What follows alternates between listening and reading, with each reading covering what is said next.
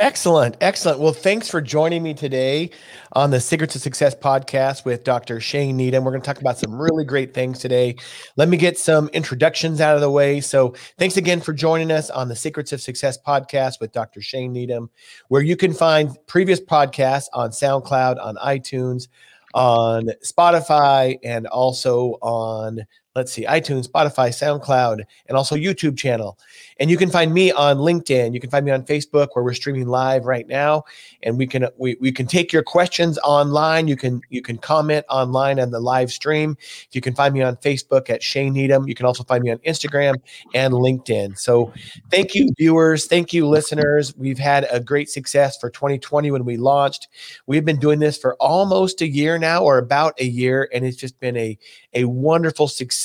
And I have learned so much, networked with so many people, and I hope you have learned a lot too. So what is our theme? Our theme is never be outworked. What do we talk about? And we talk about never being outworked, and sometimes that's never giving up. And we talk about all the things from me being an entrepreneur, a business owner, a scientist, but also in my spare time as an amateur bodybuilder, powerlifter, coach, all those things that being an entrepreneur has allowed me to be. And of course, my most important job is being a disciple and also a father of 4 wonderful children. So thanks again for joining us, Pete. And without further ado, please introduce yourself. Tell us about yourself. And we talk a lot about careers here. We talk a lot about business, and we'll focus a little bit on that today. But I don't ever want anybody to paint themselves with one brush, because we're always more than what our job title is.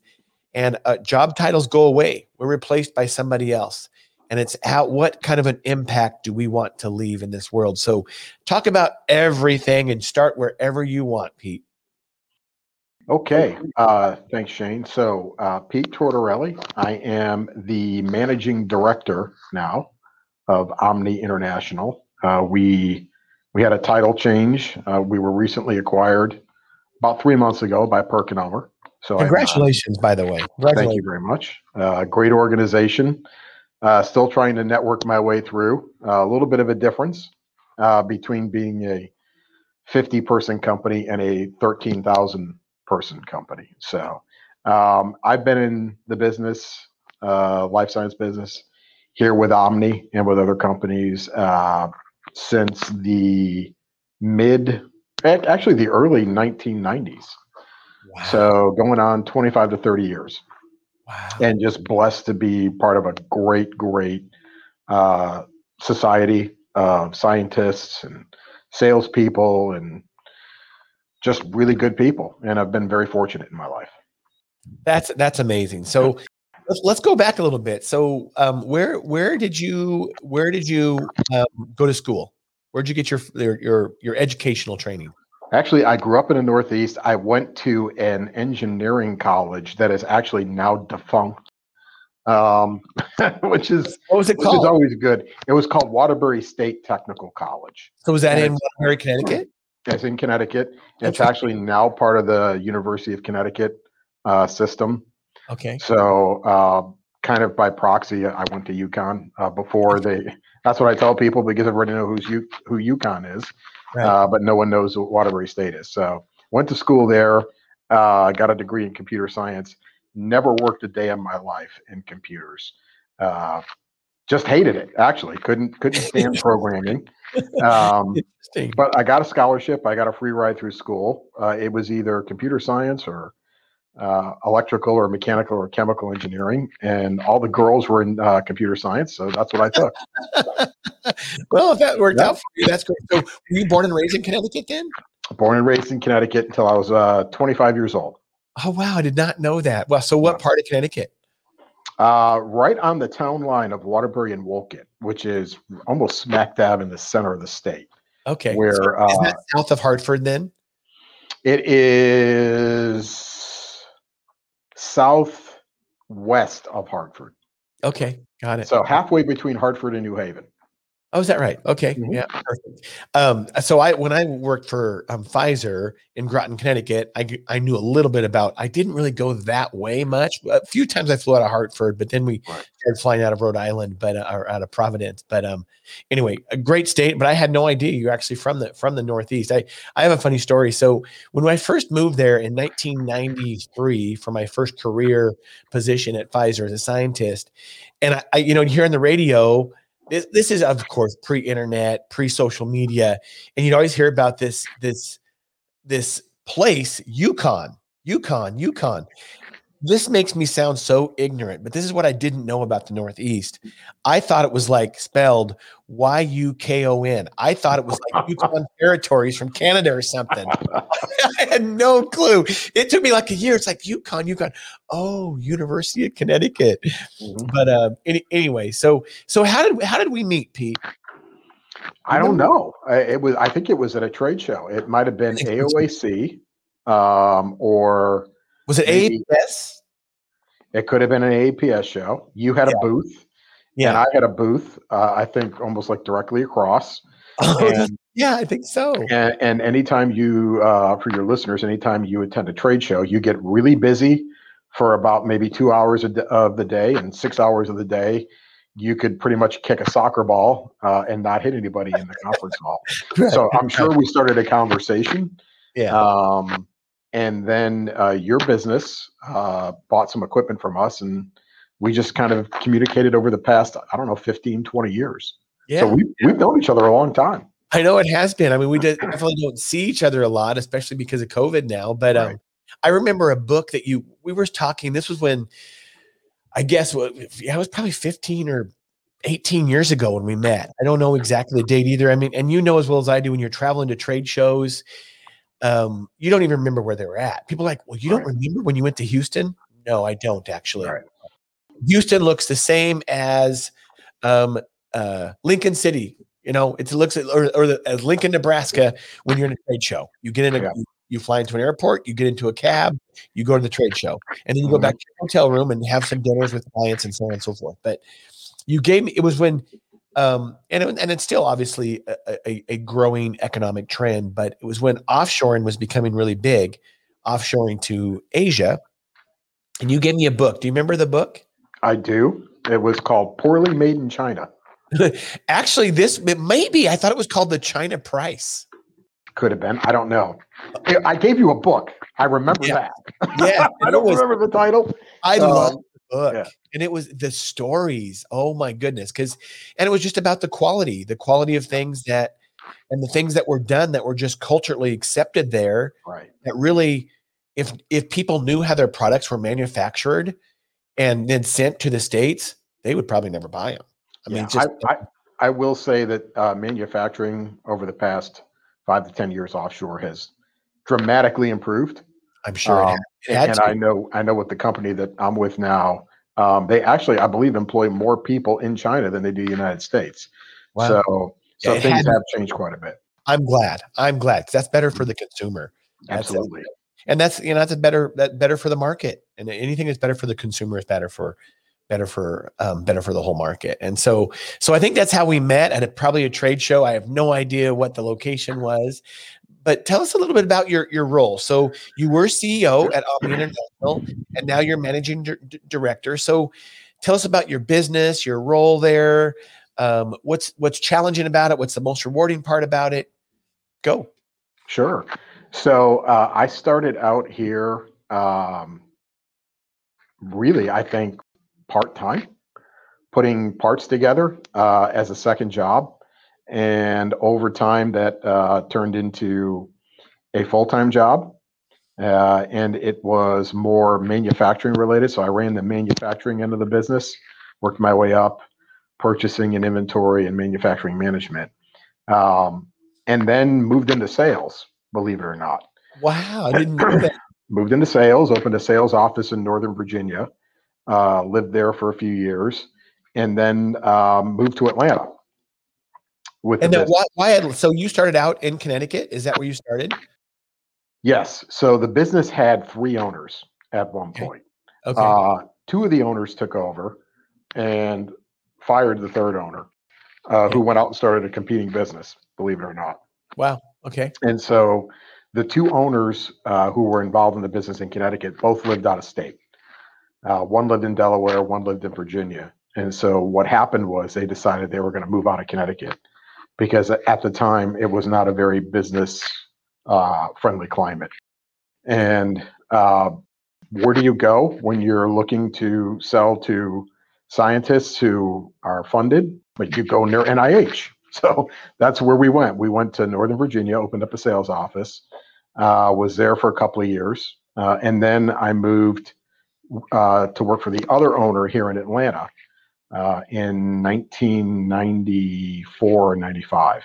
And is that where the manufacturing was done or something? Yes. Or, yes. Oh, at the time, they were going to combine both sites here in the Atlanta area, and that didn't happen. And I actually quit Omni and was gone for 5 years. Yes. Oh, wow. Gone for 5 years. And when the two owners got back together after I had left and consolidated, meaning one owner bought out the other owner, the one remaining owner called me back and said, "Hey, I really would like to talk to you about coming back to work for me." And, I bought out the other guy, and what do you say? And I told him, "No, I'm not interested. I don't want to come back." And it was funny because I talked to my wife at the time, and she said, "I really think you should talk to him." And so went back and had a series of conversations, and that was October of 2004. And here I am 16 and a half years later, still here. Wow. And what position did he bring you back as? General manager. So and at that time we were very small, maybe 12 employees. And so I kind of did everything, ran sales, ran manufacturing. Wow. And then over the years, we slowly grew until about 5 years ago, where we had a really big growth spurt. We added a specific type of product here in the company, and then the company took off, grew to where we are now. And that owner decided last year he wanted to sell. And so during the Omni Sales Sweepstakes, the winner was PerkinElmer. And so that's awesome. Yeah. Well, they got it. They got a really good company with a good leader and a good team, and I think that's great. What would you say is the most challenging part of your position? Wow, you and I were chatting a few minutes ago. I think it's trying to lead people when you don't have any experience leading in that time frame, if that makes sense. So for instance, what I'm thinking is COVID. And so, we went through a period where, we hit the rocks last year. It was bad for several months, and there's no handbook that you can read. There's nobody you can really talk to that basically says, "Hey, I've done this. I've been through a global pandemic, and I've seen my sales cut in half, and this is what you do." And so tell us about that. What did you do? What was and what do you think was the key to the success? So we had a lot of problems going into March of last year. Our sales were kind of stagnant. Sales globally were stagnant. And I did a lot of traveling January and February of last year, and asked a lot of people, including my competitors at trade shows, "Hey, what's your business like? What are things, looking like for you on the horizon?" And it looked like we were starting to slow down a little bit globally. And then when COVID hit, everything just stopped. So if you weren't selling PPE, or you weren't selling equipment that was specifically part of an RT-PCR test, then you weren't selling. Yeah. And that's kind of what happened to us. So nobody wanted a homogenizer, right? That's what we sell. So we had to make some hard choices. And so describe to some of a lot of the viewers are not scientists. Describe what a homogenizer does, and describe how you guys pivoted, which I think is an awesome success story. So describe the before and the after COVID. So in layman's terms, a homogenizer is basically a blender. So it'll take a solid sample and turn it into a liquid. And there are several different types of technology you can use to do that. There's blades like a blender. There are ultrasonic disruption devices, which we also sell. And then there are bead beating, which is basically a projectile that you put in a tube, you shake it extremely fast, get a lot of energy, and that bead collides with the sample and pulverizes it. So describe some of these samples, because this is my area of expertise. Well, that's why we've worked with Pete and Omni for years. Is we analyze therapeutics or drugs and metabolites. My company does in biological fluids and biological tissues, and so you sometimes have to grind these tissues up to see where this drug or where you have exposure to this therapeutic, and so all kinds of tissues. And the technology is actually amazing. I mean, it can grind and pulverize many things. And so, can you describe that in better detail? Sure. So we work with different types of tissues. So in ADME-Tox, drug development, anytime where you have a lot of different tissues that have to be ground down or reduced in particle size so that you can extract something from that sample. You're looking for an analyte, you're looking for a protein, you're looking for something. And that's what we do. We also tissues that are important. For example, depending on the type of therapeutic, it can be all over the body. It can be distributed all over the body. We're trying to use layman's terms here. And so obviously you're doing most of these experiments in rats and mice, for example, and you're looking at, does the drug go to the liver? Does it go to the kidneys? Does it go to the brain? Sometimes you want it in the brain. For certain, central nervous system drugs, you want them in the brain, right? Right. And so those are the types of tissues that you might be dealing with, and all the way from skin, fingernails, hair, liver, kidneys, lung, brain, it goes on and on and on. And so designing devices to actually make sure you can get a homogeneous sample to where you turn it into a liquid. So it's not just one big piece of something, which is not good analytically. It's not precise and reproducible. And so they design awesome, incredible instruments. So that's the before. COVID hits, all of a sudden, yeah. So COVID hits and our business is it's in the crapper. I mean, our sales are down by 50%. And we're 3 to 4 months into this. We have to do a staff reduction. We're looking at a second round of staff reductions, and we have an in-house lab. We're trying to figure out how we can be relevant in this test. And so what we came up with was, well, if you're doing a nasopharyngeal swab and you're putting it in VTM, which is viral transport media, you have to go through this extraction process. What if we were to beat that swab and make it easier to release the RNA to get a test result? And so we did that, and we published on it, and we felt like, hey, we're going to save a lot of time. We're going to save people money by putting homogenizers in the front end. And so we released some papers. We did some articles. We called everybody we knew. Nothing. No response. No one was interested because we didn't have what's called an EUA at the time. So EUA, describe what that is to the listeners. So during the pandemic, the FDA came up with, instead of a long, maybe multi-year approval process for a test or a diagnostic test, they came up with an emergency use authorization that they would give you, which was fast-tracked. And so we had applied for that, but because we didn't have a lab that worked with COVID positive samples, we had a problem getting that through. So basically we were stuck, and now we're June, July timeframe. And to make a long story short, we had a customer at Georgia Tech, Georgia Institute of Technology, that had received a bunch of funding from the state of Georgia to come up with a test, an RT-PCR test, non-invasive, cheap, easy, effective, that could be deployed on campus. And they wanted to use saliva. So what they found was collecting saliva samples, excuse me, they found a lot of variation. Some of it wasn't even pipettable. You couldn't move it downstream with a liquid handler. So yeah, and they called us and said, would you mind giving us a demo of one of your machines? We think it might work for the front end. So our sales rep took one down there, and lo and behold, it worked. It worked fabulously.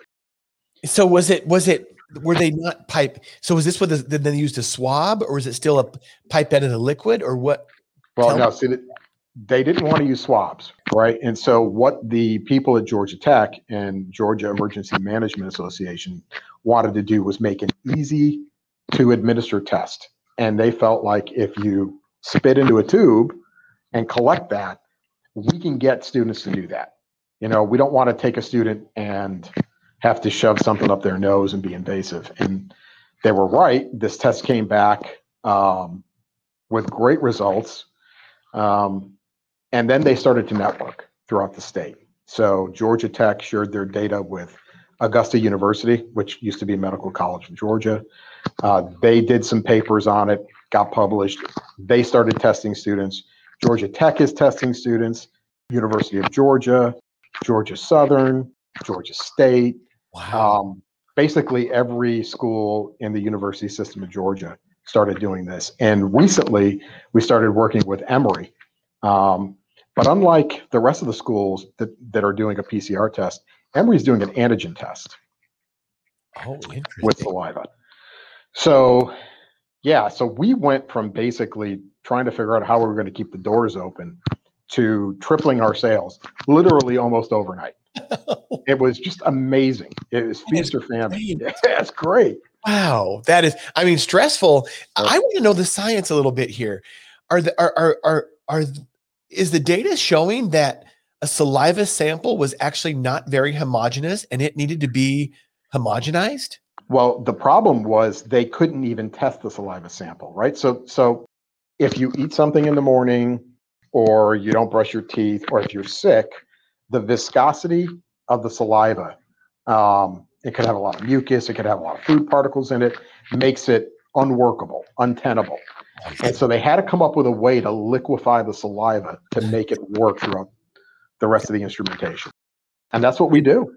Wow, that is so cool. That is, and that, I mean, that led to your owner was in a position where he wanted to sell and monetize the business. Mm-hmm. And then that led to more interest in the business. I think that is a great story. And it led to an acquisition, correct?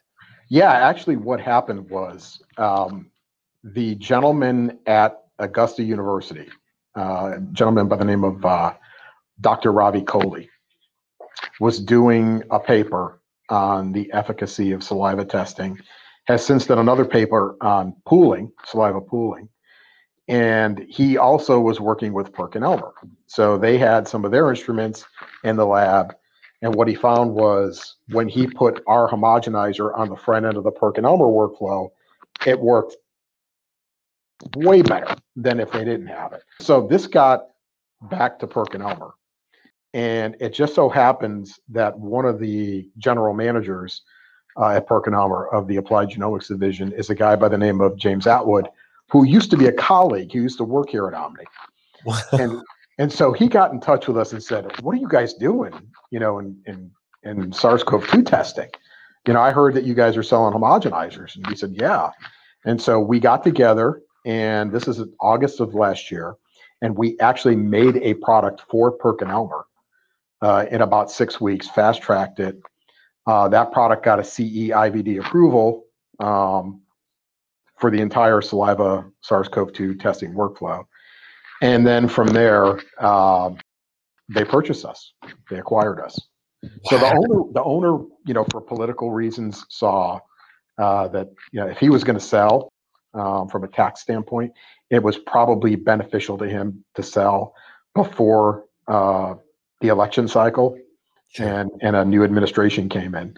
So that was his opinion, and he wanted to get out before the end of the year, and he achieved his goal of selling the company. So we Awesome. actually, we sold the business actually in 6 weeks. Wow. That is unheard of. Which is another story altogether for a whole nother podcast. How do you sell a business in 6 weeks? Wow. Yeah. Had you guys already pretty much done due diligence and you had audited financial statements and all that over the years, or was it a rush to do all that as well? No, we didn't have any of that. So understand, Omni was a small business, right? Yeah. I mean, we're under 50 employees, Yeah.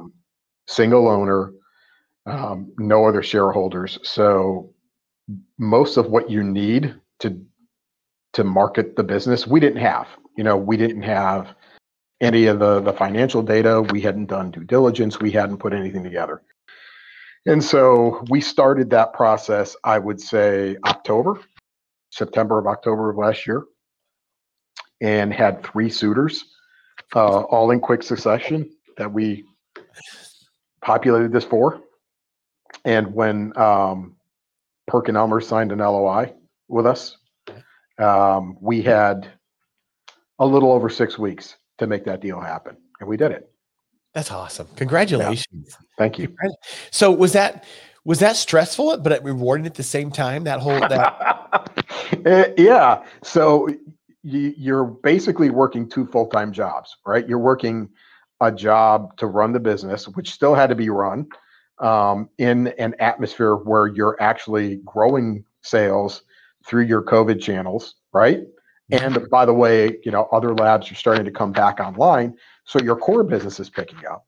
And so you're doing 8 to 10 hours a day. And then another, 6 to 8 hours trying to populate all this data for attorneys and accountants and consultants and, potential buyers.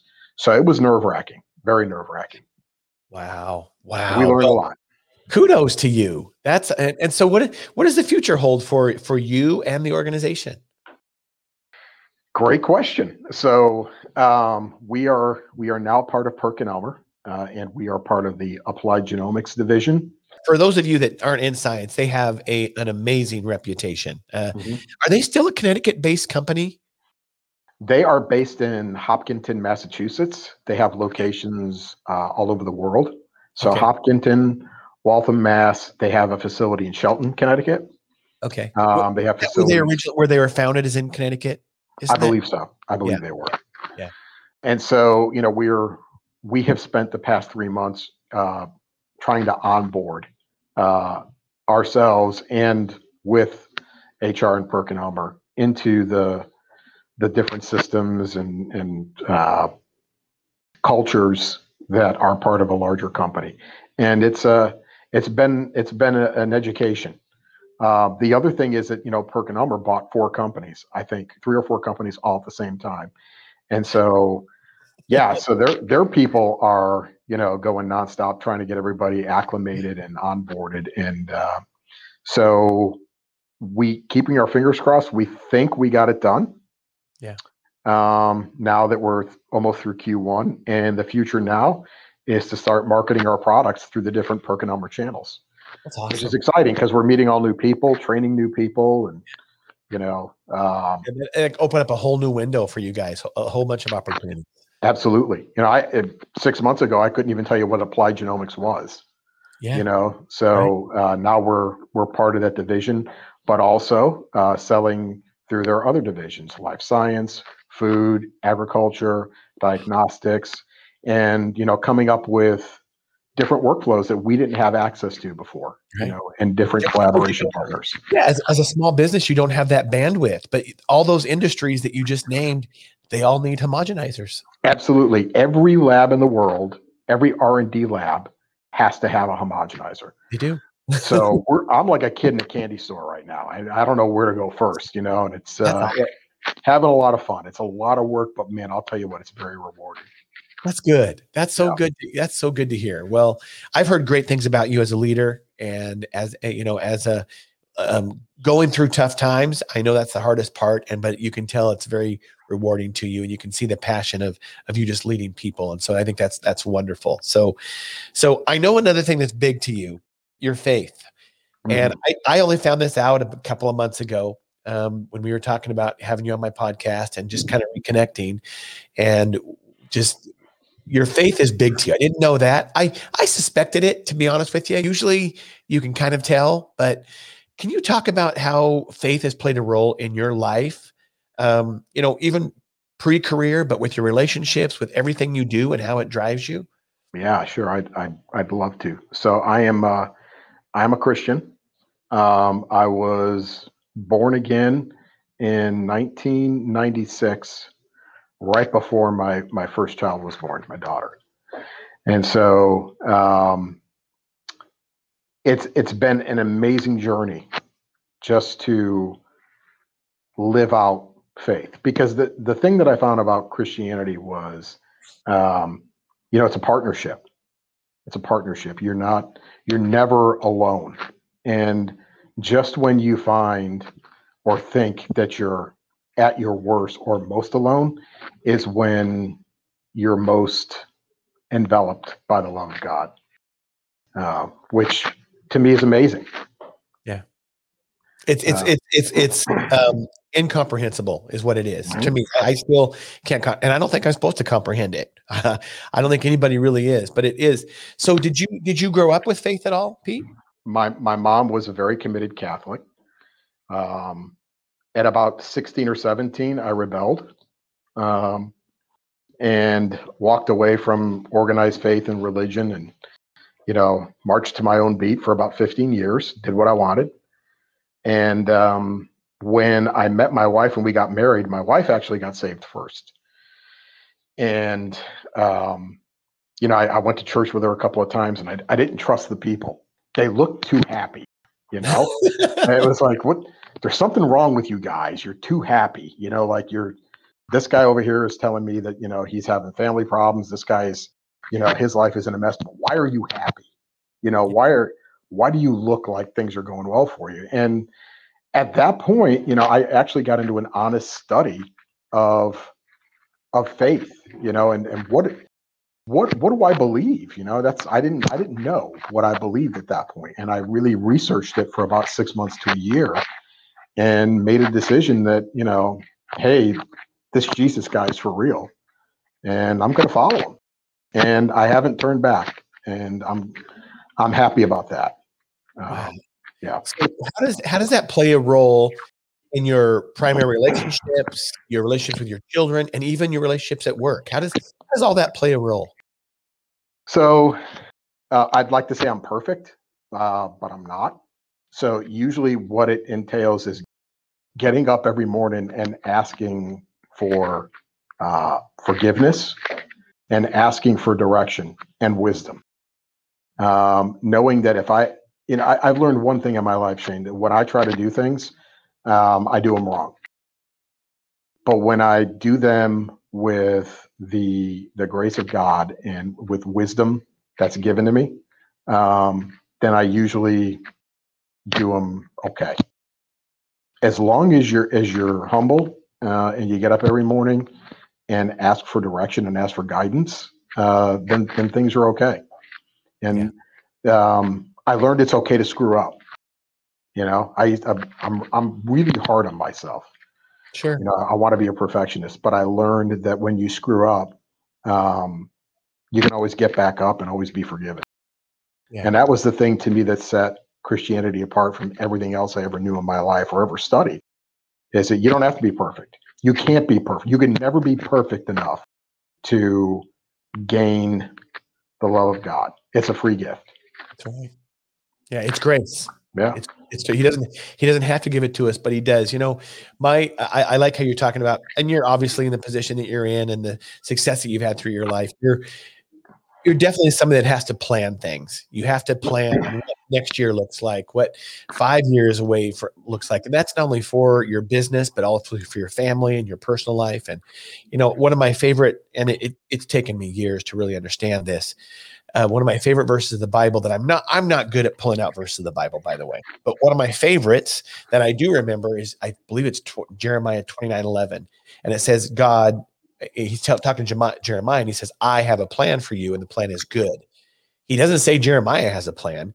He says he has a plan for him. And Plans to prosper you and not to harm you. Yep. Exactly. It's probably my favorite verse. And I actually recite it to my kids in a certain way a lot. And so, but that's so true, is if we just have that faith that everything's going to be okay, everything's going to happen for a reason.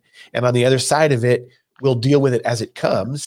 Because overthinkers, I tend to be one, you worry about the what ifs, right? What if this happens? And I think there's strength in that, and it can also be a fault. And so like you've really, really learned that. And that's the life that you live, Pete.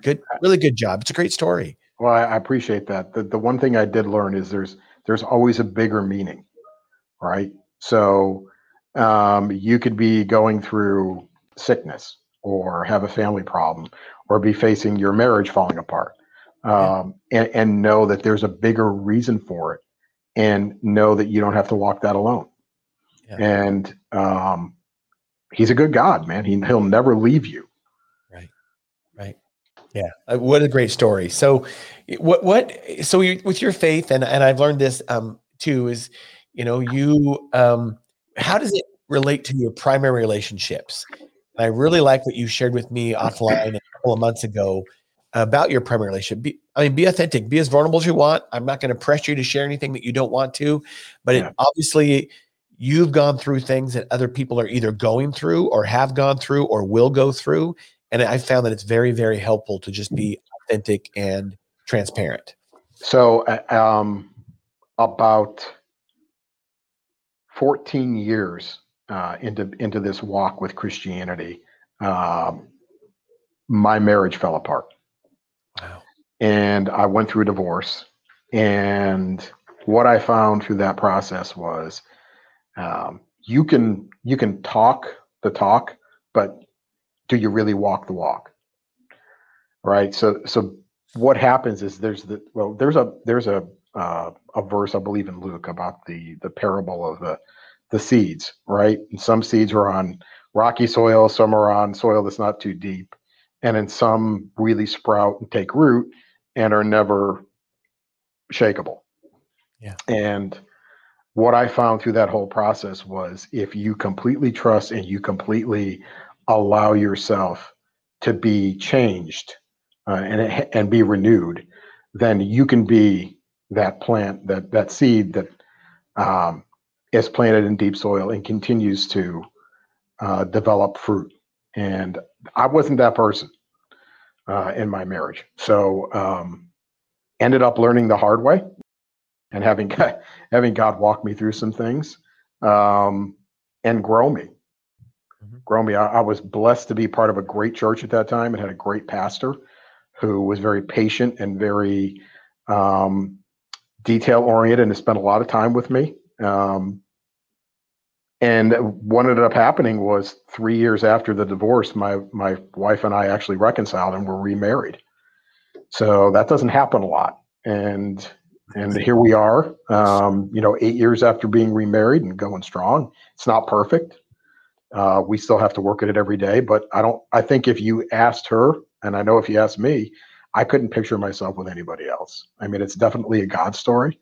And the fact that we were able to walk through what we walked through and reconcile with each other shows that there's hope, especially in this world nowadays, which we live in a drive-through society, right? Yeah. And if you don't have things catered to you the way you want, then you know what? Put it in drive and go somewhere else and get what you want. Yeah. And that's even our society, I think, even promotes that. Yeah. Like if you're not happy, just move on. And obviously what I want to be very clear to people about is, if there's I am such a proponent of marriage. Having recently divorced myself, I know what Pete has gone through, to a certain extent anyway. I don't know exactly, of course, but if there's abuse in your marriage, if there's addictions, if there's continued adultery, those are things. I'm not saying to stay in that marriage. I'm just not. And I'm not a pastor. I'm not a preacher. These are my own personal experiences. And like Pete, through my process, I had an amazing pastor who I call a good friend now, and who can, I guess, navigate these things way better than me. But I do think that in general, marriage should be intentional. It shouldn't be work. I don't like to call it that, but it should be, you have to act intentionally. You have to do intentional things. And it's not this Hollywood fantasy. If you read 1 Corinthians, 1 Corinthians 13, like I'm sure you have, Pete, with your wife, it doesn't talk about a Hollywood romance. It says, love is patient, love is kind, all those it's things that we do. It's the verb, it's the actions and how we act. And if what's great about your story is what's so rare about it is obviously to reconcile like that is that it took two people to say, you know what, I wasn't perfect. And how can we develop this together and get better and grow together? Because that's what a marriage should be. You should be getting better and growing closer every day. Yeah. And so that's so rare. Usually there's one that's like, oh, no way. And so good for you. It's a great story. I'm glad you guys have reconciled. And I think God loves reconciliation. I know he does. He hates divorce, although sometimes it's necessary. And he loves reconciliation. Sometimes reconciliation means getting back together. Sometimes it means just fixing your own life and getting on with what you're willing to, because the other person might not be willing. Yeah, so, I'll say one thing about that, Shane. I firmly believe that God cares a lot more about your relationship with him than he does about your relationship with your spouse. And if you will work on your relationship with him, everything else will work out, even if your marriage isn't destined for reconciliation. And I never, I fully believed at the beginning of my experience that, we were going to be reconciled. And about a year through it, I said, maybe this just isn't part of the cards. Wow. And, 2 years later, we were reconciled, but God had to move and we had to allow him to move to do that. And again, in the drive-through society, sometimes people don't want to give them the space to do that. No, they don't. I would not recommend doing it my way, by the way. to be completely destroyed and torn down. It's not a good way to do it. It's not, but sometimes you have to reach rock bottom to know what you do actually have. And absolutely. A lot of people never reach that rock bottom. Sometimes they're alcoholics or they're drug addicts or whatever. They just spin out of control and they don't know what rock bottom looks like. And sometimes it's death, so it's your own journey, Pete. And obviously you've grown through it. And I think that's just amazing. And to listen to God's story and reconciliation, I think is a huge thing. Again, reconciliation doesn't always mean getting back together. It means maybe it's reconciling with God. And some people, are in a marriage where it's probably very, very difficult to reconcile with God. And that's a whole nother conversation that you have to undo and unravel, that it go way, way beyond me. So absolutely. You got to have two parties that are willing to walk that road. And absolutely the majority of the time you don't have that. And so I understand mine was a unique situation. And look, if we can minister to people based on what we went through, then I'm happy to do that. Yeah.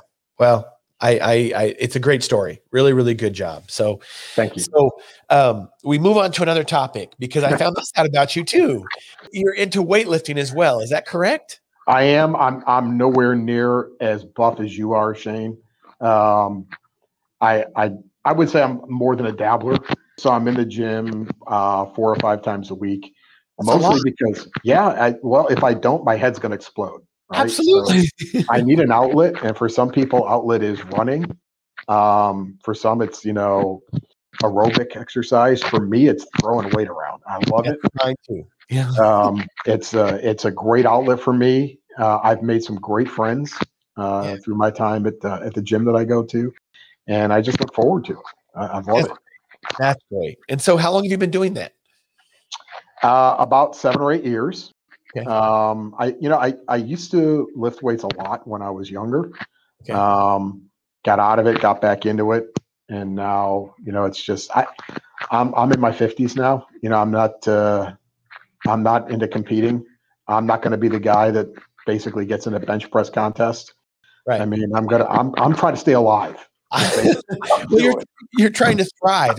Actually, and you can do it even in your 50s, and that's great. I mean, because a lot of people aren't willing to do that, and it's I agree. I mean, but like I actually take breaks. I force myself to take breaks, like a week off or whatever. Oh man, that is so hard to do. I mean, it's necessary for recovery and training and gains and all these kind of things. But I'm the same way with you. If I don't get in there 4 or 5 times a week, it's going to be hard for me to be in a good mood, and people probably don't want to be around me much.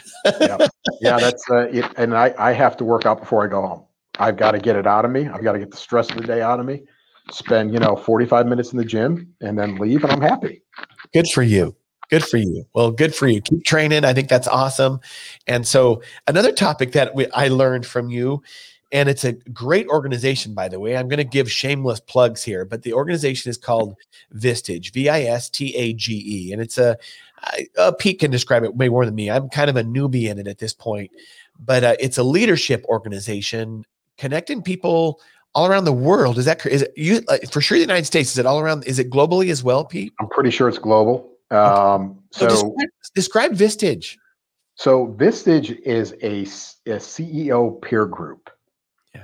So when you run a business, there are times when you would really love somebody to talk to, someone who has gone through the things that you're going through now. Such as COVID, right? So, I was introduced to this group about 2 years ago, and the way it works is they have a coach or a chair, he's called, who's usually a guy who's been an entrepreneur, owned multiple businesses or a business, and he has a group of 10 to 15 CEOs, presidents, managing directors, whatever the title is, who get together once a month and spend a day together and just talk and process issues and getting guest speakers. And, it's fantastic. It's just great because it gives you the ability to tap into the minds of other business leaders. It's a great value. It's something I thoroughly enjoy. I really love the issues processing part of it because it allows you to see that what you're doing or what you're going through that you don't have an answer for, people have already been there and done that. Yeah. And can tell you how to make it work and what not to do. Right. And it's priceless. It's priceless. It's like having a life coach, 15 different life coaches in a room of guys who are multi-millionaires. The first time I was in a room with these guys, I thought, man, am I out of my league? That guy over there he sold his company for $250 million, and I'm living paycheck to paycheck. And what am I doing here? And then, a couple months later, he's asking me for advice about something. Yeah. And that's the great thing about Vistage is you always get to participate.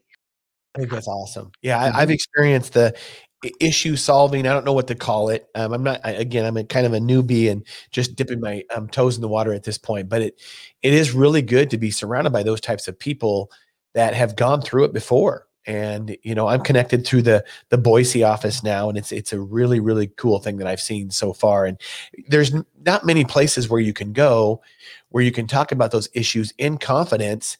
And it's like, they might not have gone through the exact same thing, but they've gone through enough things to know what the direction to steer you. And you just don't get a lot of advice like that. You just don't, No. So you can talk to guys at the gym, about stuff, but most of them, may not run their own businesses or know how to process, hey, how do I lay somebody off, or how do I hire this person, or who should I hire, or right. How do I keep the doors open in my business, or how do I obtain financing?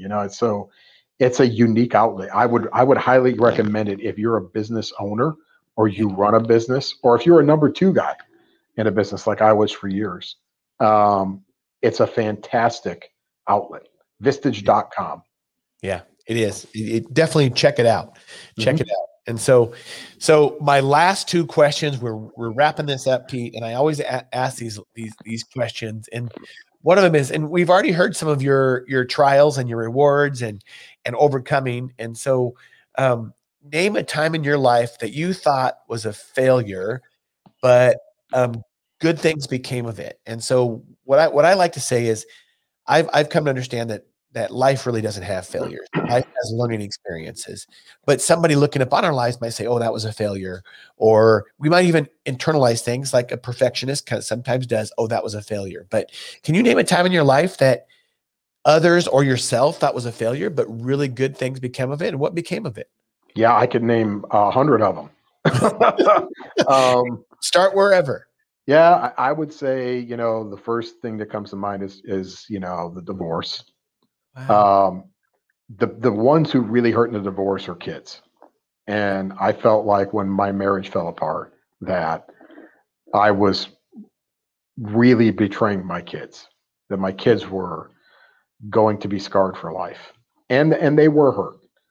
Yeah. But we've become a phoenix in that, right? We've risen from the ashes and my family's together again. And that's a good thing. Another thing that, was a failure on the front was being unable to keep all my employees through the beginning of COVID. There's nothing worse than having to let people go, especially in a situation where they're going to have a problem finding a job. Right. It's gut wrenching, and people don't really understand when you're an owner of a business. It kept me up at night. Yeah. And at that point, I didn't even own the business. I just ran the business. But to me, these people were family. Right. And hopefully they're all okay. Some of them I've kept in touch with, and I think they've all found alternate employment. And I know that we're okay. So I knew that at the time it was going to be hard, but looking back, it was really the only thing we could have done. Right. Right. Absolutely. Yeah. It made your company stronger so you could actually grow. And I don't know what good would you, I don't want to put words in your mouth. That's a hard one to find good in, but everything happens for a reason. Right. What good could you find in that? Well, the good was we could make payroll. Right. And, it made us leaner and really made us think about how we were going to restaff when the time came. Yeah. We lost some good people, but we hired some very good people later on to replace those people. Yeah. And it allowed us to go in some different directions. I would love to have all those people back. Sure. But it's not possible at this point. So, right. A good thing is, you learn from it. You also learn how to try to build to avoid it again in the future. Yeah. Right. Right. Yeah. You learn. Yes, exactly right. Yeah. You put in safeguards to hopefully that won't happen again somehow. Yeah. Yeah. Diversification, whatever it is. Well, those are great stories. Both those are great stories with good endings. And so the theme of this show is never be outworked. And so tell me about a time in your life when you wanted to give up, but you persevered and you just kept going. You didn't want to. Can you name one specific instance where you would have that mindset of never being outworked? Yeah, I would say it was during the dark days of COVID when we knew we had a strong product and that if we could come up with a way to be a game changer, that we could make an impact. And it wasn't me. It was the people who work here who basically refused to give up. And we worked our butts off. And like I had people in the lab on Easter weekend last year, running gels, running tests, around the clock, trying to find ways to make things work. Those are people, that's family right there. Those are people that, you go to war for those people because they believe in you, they believe in themselves, they believe in the company, and they do everything they can to try to make things work. And so I think that's probably the thing I'm most proud of is the fact that we, even if it was by accident, that we became a game changer in a pandemic. Congratulations. This little company in Kennesaw, Georgia that, nobody really had ever heard of outside of homogenizers now has a place on the world stage. That is incredible. That is incredible. And it's why small businesses, and now you're part of a large business, and that's perfect. but there's so much innovation and ability to innovate and ability to move quickly and be dynamic that's why so many small businesses are really the engine of the economy. Absolutely. They just are. And Mhm. it's because you have that family type atmosphere where people get stuff done. Same in my organization. It's like it's the same thing. And so kudos to you to be a great leader. I know you've been there through thick and thin, and it's just it's been a really it's a cool story. It's really an American success story. It really, really is. And really, really good job, Pete. Thank you. I appreciate that. I give all the credit to the people who are here. I just was very fortunate to have good people. Well, you're a great leader, and you've certainly developed them and probably hired them as well. And as kudos, it does take a team for sure. So as we wrap things up here, I want to again tell you to join me on LinkedIn, join me on Facebook, join me on Instagram. You can find this podcast will be edited in about a week or so and be online and available in full version edited on SoundCloud, on YouTube, on iTunes, and also on Spotify, all the places where you can find those things. Just search Secrets of Success podcast with Dr. Shane Needham, and you'll find me, or you'll see at the banner streaming at the bottom of this show, you'll see that you can also find all that information on my website and more information about me as well, drsneedham.com. Thank you, fans. Thank you, listeners. Thank you, viewers, and to our sponsors. Thank you as well. We continue to get more and more sponsors. Thank you very much. I'm interested, and if you're interested in sponsoring this show, just reach out to me on any of the media and just contact me, and we'd be glad to connect with you and discuss any type of arrangement that you would like to discuss. And Pete, thanks again very, very much. It's been a great show. And let's definitely keep in touch. So glad to know you. I'm glad that our network is big in the globe, but it's actually very small in people. And so thanks again, Pete, for joining us. All right, God bless you, Shane. You're a fantastic guy. I'm happy to know you and happy that you're a success. And I wish you all the best. Excellent. Thanks very much, Pete. We'll be in touch. All right, buddy. Take care.